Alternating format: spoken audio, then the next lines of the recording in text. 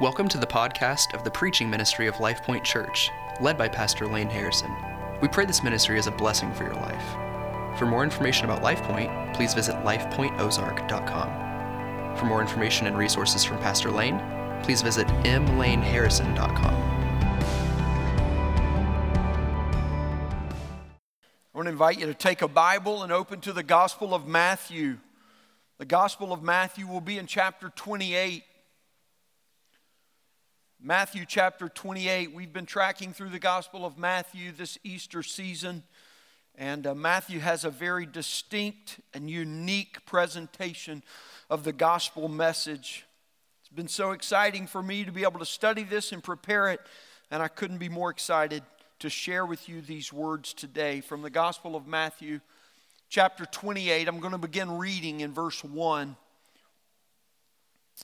Now after the Sabbath, toward the dawn of the first day of the week, Mary Magdalene and the other Mary went to see the tomb.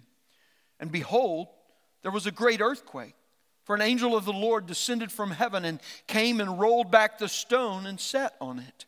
His appearance was like lightning, and his clothing white as snow. And for fear of him, the guards trembled and became like dead men. But the angel said to the women, "Do not be afraid, for I know that you seek Jesus who was crucified. He is not here, for he has risen, as he said.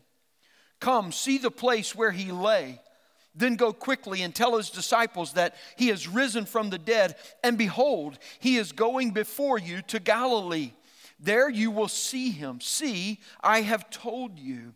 So they departed quickly from the tomb with fear and great joy and ran to tell his disciples. And behold, Jesus met them and said, "Greetings." And they came up and took hold of his feet and worshiped him. Then Jesus said to them, "Do not be afraid. Go and tell my brothers to go to Galilee, and there they will see me." May God bless the reading, the hearing, the understanding, and the obeying of his word today. Have you ever gotten really excited to see something such that you wanted everyone else to see it?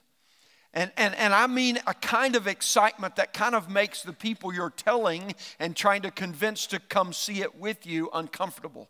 Like that kind of excitement, right? You're like, okay, well come, just chill out, we're on our way. No time for chill, we got to go, right? That's what Matthew is doing today for us. He is excited to show something to others that he has seen and that he wants others to see. He wants us to see something in this passage. He commands our attention with a strong, startling proclamation. He cries out, "Behold, behold," to focus our attention on that which he wants us to see today. And what is it? Well, I bet most of you know. Or maybe you have a sneaking suspicion of what it is. It is a man walking out of a grave, resurrected to life from death. I don't know about you, but friends, that's something worth startling others with a cry, "Behold," is it not?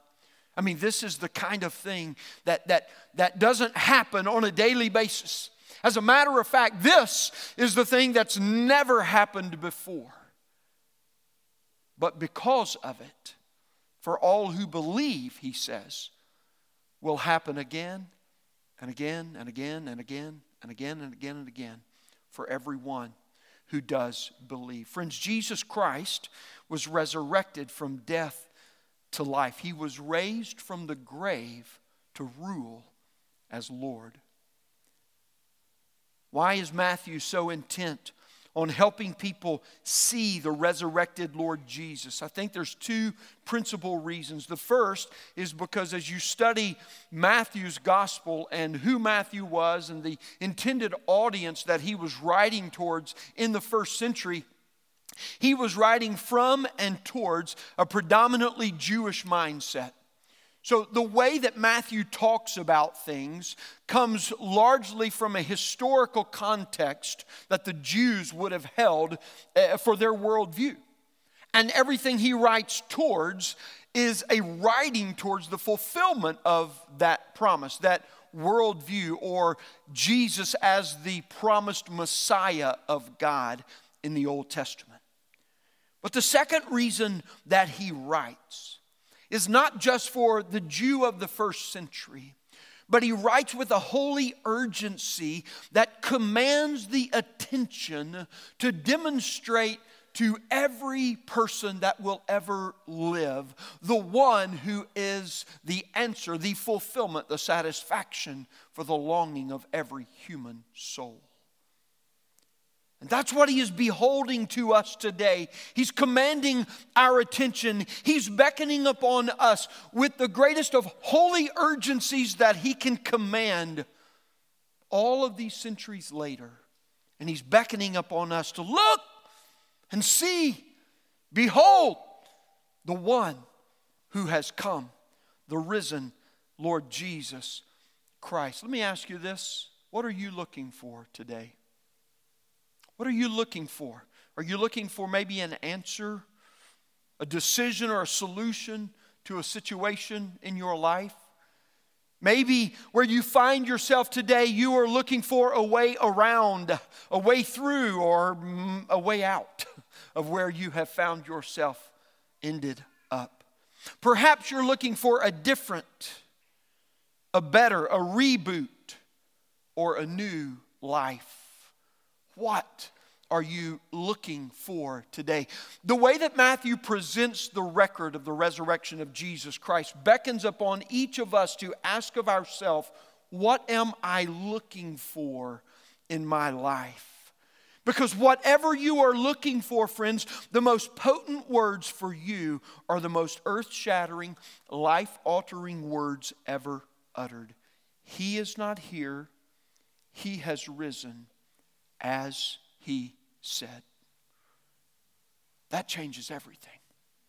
Everything. And friends, if these three phrases, these simple words, have not changed everything for you, Matthew beckons upon you today, as do we all who know the Lord Jesus. Behold him today, and let the power that brought him out of the tomb be the power that brings you from death to new life in him today. Nothing has nor ever will matter more than this truth, that Jesus was resurrected from the dead.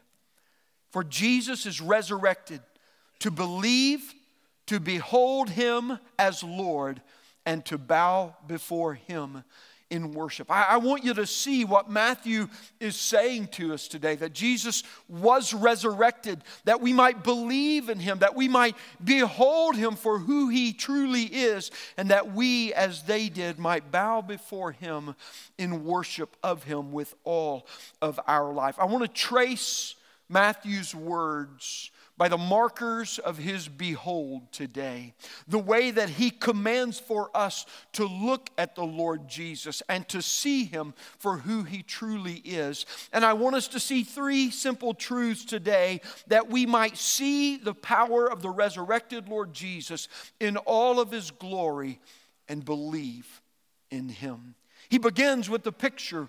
That's a very ordinary picture for that day, a picture of two women who are coming to the tomb to give more burial treatment to the body that they laid to rest just a couple of days earlier. This is a simple act of love. It's an act of grieving and of mourning. They came to make sure that the body was fully prepared and adorned for its burial process. Now, it may have been completely satisfied before he was placed in the tomb, but because of their love for him, there was just one more moment that they wanted to adorn his body with the spices of burial preparation. And they wanted to mourn his passing by the presence of his physical body before it passed as well. The image we see is one of a grieving mother and a grateful friend. To study the life of Mary Magdalene, we know, is to study the life of a lady whose life was in the deepest recesses of a cesspool of sin. And yet God saved her out of that and makes her a glorious first witness to the resurrection of Jesus Christ. Friends, understand this, that there is no other historical account that would use two women to verify in this day and time this witness. But God says, that's who I will choose to use. And so Mary Magdalene comes from the lowest recesses of sin's dark depths and rises to the highest testimony of resurrection in Jesus Christ. And she's accompanied by another Mary. In the traditional sense, not much is said, just the other Mary. But it is assumed and presumed upon the readers that they know who this Mary is. It's the mother of the one who has passed. And so these two women whose lives have been forever changed are presented as the first witnesses of Jesus' resurrection. And against this natural backdrop, the supernatural pierces through with glorious light to, as Matthew will say, behold what God has done. The first truth that he commands for us to behold and to believe is simply this, that Jesus was resurrected from the grave to rule as Lord.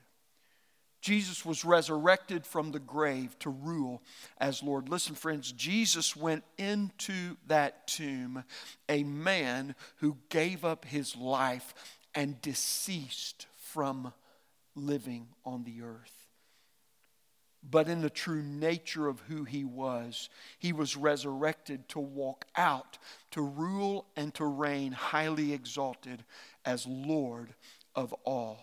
When Jesus drew that first resurrection breath, Matthew records the whole earth shook.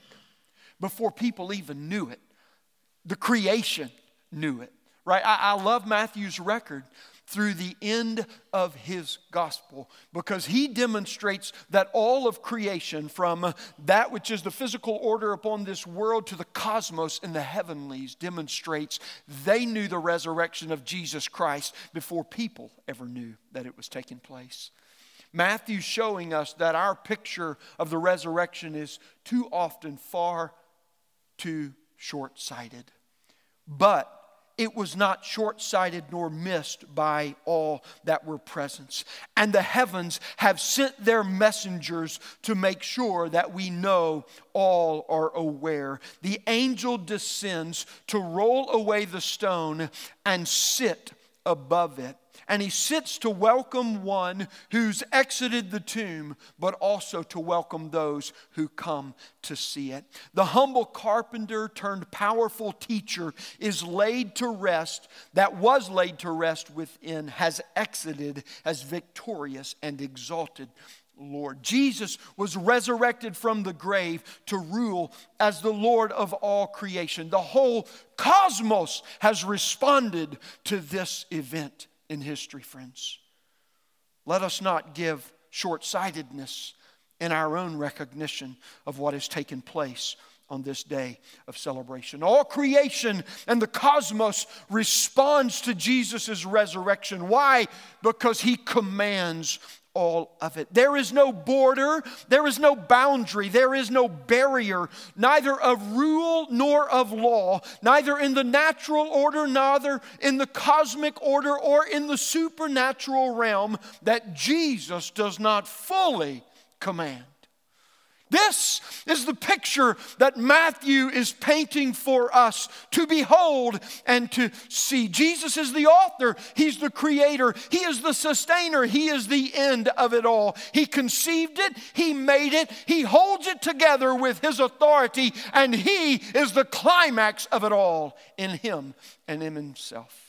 This is the picture of the resurrection. Paul writes in Colossians 1:15-17 to echo this portrait himself. He is the image of the invisible God. He is the firstborn of all creation. For by him all things were created in heaven and in the earth, visible and invisible, whether thrones or dominions or rulers or authorities. All things were created through him and for him, and he is before all things, and in him all things hold together. There is nothing that is, nor shall ever be, or ever was. There is no operation. There is no ultimate aim that is outside the dominion and the rule of Jesus Christ. This is the picture that Matthew is painting for us. What flashes of creational control he demonstrated while on the earth by commanding the wind and the seas and them responding automatically. They're on full glorious display in his resurrection. When Jesus drew his first breath of resurrection, the whole cosmos inhaled. Whew. Can you just see it? There he laid, hands nicely crossed, body appropriately adorned for its last resting place. And in an instant, the body that was steeled, and the whole cosmos comes to life. This, friends, is the magnitude of the resurrection. This is not just a moment of entertainment for the church. This is not just a moment of pause for creation. This is the moment of life that re-enters all that had died. The earth shook and the heavens thundered because the place of death was done. Jesus was coming out. Of eminent importance in the resurrection and of his account is this: all creation and the cosmos and the heavens itself respond to Jesus' death and subsequently to his resurrection. Just as Jesus commanded creation in his life by the power of his word, so in his death and in his resurrection, he commands all creation as the living word. And that's what Matthew says. He is not here. He has risen, just as he said. Amen and amen. While the things of this earth were coming undone, though, listen to me, the things of heaven were glowing in glorious, brilliant array. For Matthew describes that angel perched on that stone in this way: like lightning, and his clothing was white as snow. There is a brilliance to this writing in our beholding of it that is blinding. It's a mental picture that makes one squint in the reading of it. For the angel's image is made more vivid by its effects upon the soldiers that were guarding the tomb. Trained killers rendered paralyzed and powerless as dead by one thing, because they were struck with fear. When you think about this, it's astounding. These were men who were trained and who had learned to never fear anything. And yet when the power of God broke through by the resurrection tomb, they could not help but be struck with the fear that paralyzed them as dead men. All the power of the world was not prepared for that resurrection brilliance. Brilliant glory strikes so near that it renders the soldiers dead in fear. Friends, here's what we see. Fear doesn't work the same for all people because of Jesus. While the guards were dead by fear, two women's fear had turned to great joy. Can you see this? Maybe we might say in this passage in the first century that the strongest of society were rendered dead in fear, and the weakest were overwhelmed with the same fear that was turned to joy because of the one who had welled up within them. The angel speaks, and he turns that deadening fear to overwhelming joy. And what he proclaims is the greatest truth ever spoken in any language, yea, in every language. Do not be afraid, for I know that you seek Jesus who was crucified. He is not here, for he has risen, as he said. Come, see the place where he lay. What beautiful words of invitation. And with these words, Hope against all hope is manifested in the hearts of all who believe. Friends, this is what turns dead, paralyzing fear into overwhelming joy. For the Lord of all creation rules the highest of his creation, people at his coming too. Jesus' glory strikes with overwhelming power that either metastasizes the death of unbelief or detonates the overwhelming joy of faith and hope within. Behold, Matthew says, Jesus was resurrected from the grave to rule as victorious Lord. He is the living word for you to believe and to receive new life by his resurrecting power. And then from this first truth, he leads us to see that just as all creation responds to Jesus' resurrection, so the highest of his creation also has a way in which a right response comes. Look at verse 7 and verse 8. He tells us, then go quickly and tell the disciples that he has risen from the dead. And again, he startles us with his behold. Behold, he is going before you. The second truth that Matthew beckons upon us to see today, to behold the risen Lord Jesus, is this: that Jesus was resurrected from the grave for all to see and behold him. Jesus, friends, was resurrected for all to see and behold him. What are you looking for today?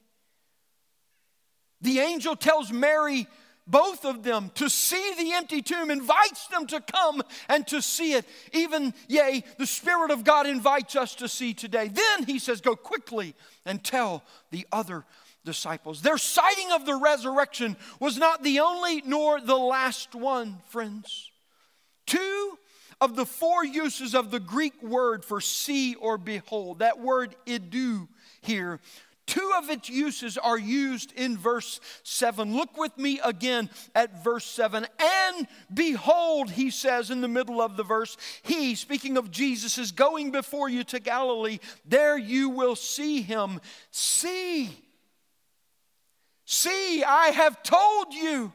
I have told you what you see. And now know, you go tell others, and by telling others are able to behold. For the angel told the ladies to go tell what they saw for others to behold. What an interesting phrase for us to look at. See, I have told you. Well, which is it, Matthew? Did you show us or did you tell us? Yes. We've returned to preschool where that wonderful little game of show and tell comes full measure circle back to us. Where we can see from what we hear and behold the one who has come.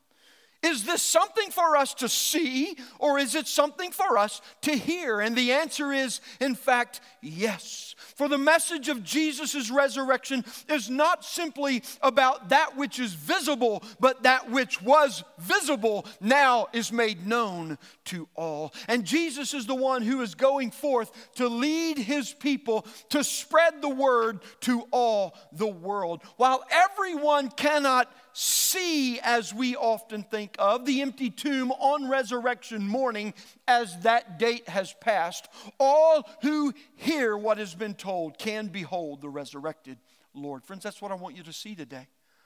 That's what Matthew is beckoning up on us to behold today, is that just because you weren't there on that morning doesn't mean you can't see the resurrected Lord Jesus in all the glory that he has come to bear. We stand before you today as those who've beheld the risen Lord, and we tell you he has risen. He is alive. See what we have told you. Behold him for yourself today and believe in order to receive him. Jesus was resurrected for all to see and for all to hear. He is exalted before you today in resurrected glory so that you can behold and believe. Will you? Will you? And this leads to the third glorious truth that Matthew beckons upon us, that we must not miss, friends. that not only is the Lord Jesus resurrected from the tomb as Lord of all creation and the cosmos, and not has He gone out for others to see and to behold Him, but it tells us in verses 9 and 10 that the ladies go to tell others. And along the way, Matthew captures one powerful moment more for us. Look at verse 9. And behold. Listen to me, friends. Of all four beholds, this likely is the most important for us today for this very reason. Because if we neglect this behold, we reject the first three. And behold, Jesus met them. The ladies go to tell the others, and Jesus meets them. I don't know about you, but until this moment, all we have evidentially is an empty tomb, a rendered as dead guard, a big stone. It's inconceivable how it could have gotten moved, and a really bright dude sitting on top claiming to be an angel. Just the facts, friends, just the facts. He's saying Jesus was raised from the dead, but there is no body. I mean, in fact, how do we know? How do we know that they hadn't done something with it? As a matter of fact, this was the claim that immediately got put forth. Oh, they took it and they did something with it. And had Jesus just been raised from the dead and that was it, then I guess it would be left a little bit to our speculation, to our assumptions or presumptions about what in fact had happened. But Jesus didn't leave it to that. Jesus, along the way, met them. And friends, this is the power of the resurrection. These two ladies who loved Jesus so dearly and beheld His resurrection at the empty tomb now would bow before Him in His presence to worship Him. That's what they did. They fell down before Him, took hold of His feet, and worshiped Him. What a beautiful image. Love fulfilled. Love satisfied in every dimension, depth, breadth, height, all of it completely satisfied. And then Jesus sends them on in joy to tell the others. Matthew shows how powerful and rewarding it is when we behold and when we believe in the resurrected Lord. This, friends, worship is why Jesus has come and why He sends us to tell others. We bow to worship Jesus in His presence, and we bear witness to Him personally of His resurrection power in our lives for all to see and to hear. And here's the third truth that I want you to see from this. Jesus meets you today to invite you to worship Him and to bear witness of Him. And behold, Jesus met them. Friends, I want to tell you something I want you to understand because of the resurrection today that I want you to ever forget. Nobody finds Jesus. Nobody finds Jesus. Jesus is pursuing you. And today, here in this place, including everything that has come before, every instance, every circumstance, every situation, every decision, every longing, every disappointment, every heartache, every overwhelming joy, Jesus was in the middle of it crying, "Come and see. Here I am for you." This is the behold that Matthew wants us to understand. From the moment of His resurrection, it is the Lord Jesus Himself who came out of the tomb going forth to meet people with saving new life. He is here today to meet with you. No matter what you do, no matter where you go, no matter who you're with or what you become, nothing will ever be more important or meaningful for you than to behold and believe in the resurrecting power of Jesus Christ in your life. Jesus wants you to hear, today and see him. He wants you to hear the gospel account and the testimony of those who were there on that day. He wants you to hear the testimonies of the faithful witnesses who have traversed the ages since then. And he wants you to behold the testimonies of his witnesses who are before you and among you and all around you today. He is no longer in the tomb. He has risen just as he said. He is here to meet you. Jesus wants you to know personally the new life of joy and peace that he gives. He is calling every person today to behold and to believe in his resurrection power. For some, to worship him as worthy where they've neglected him.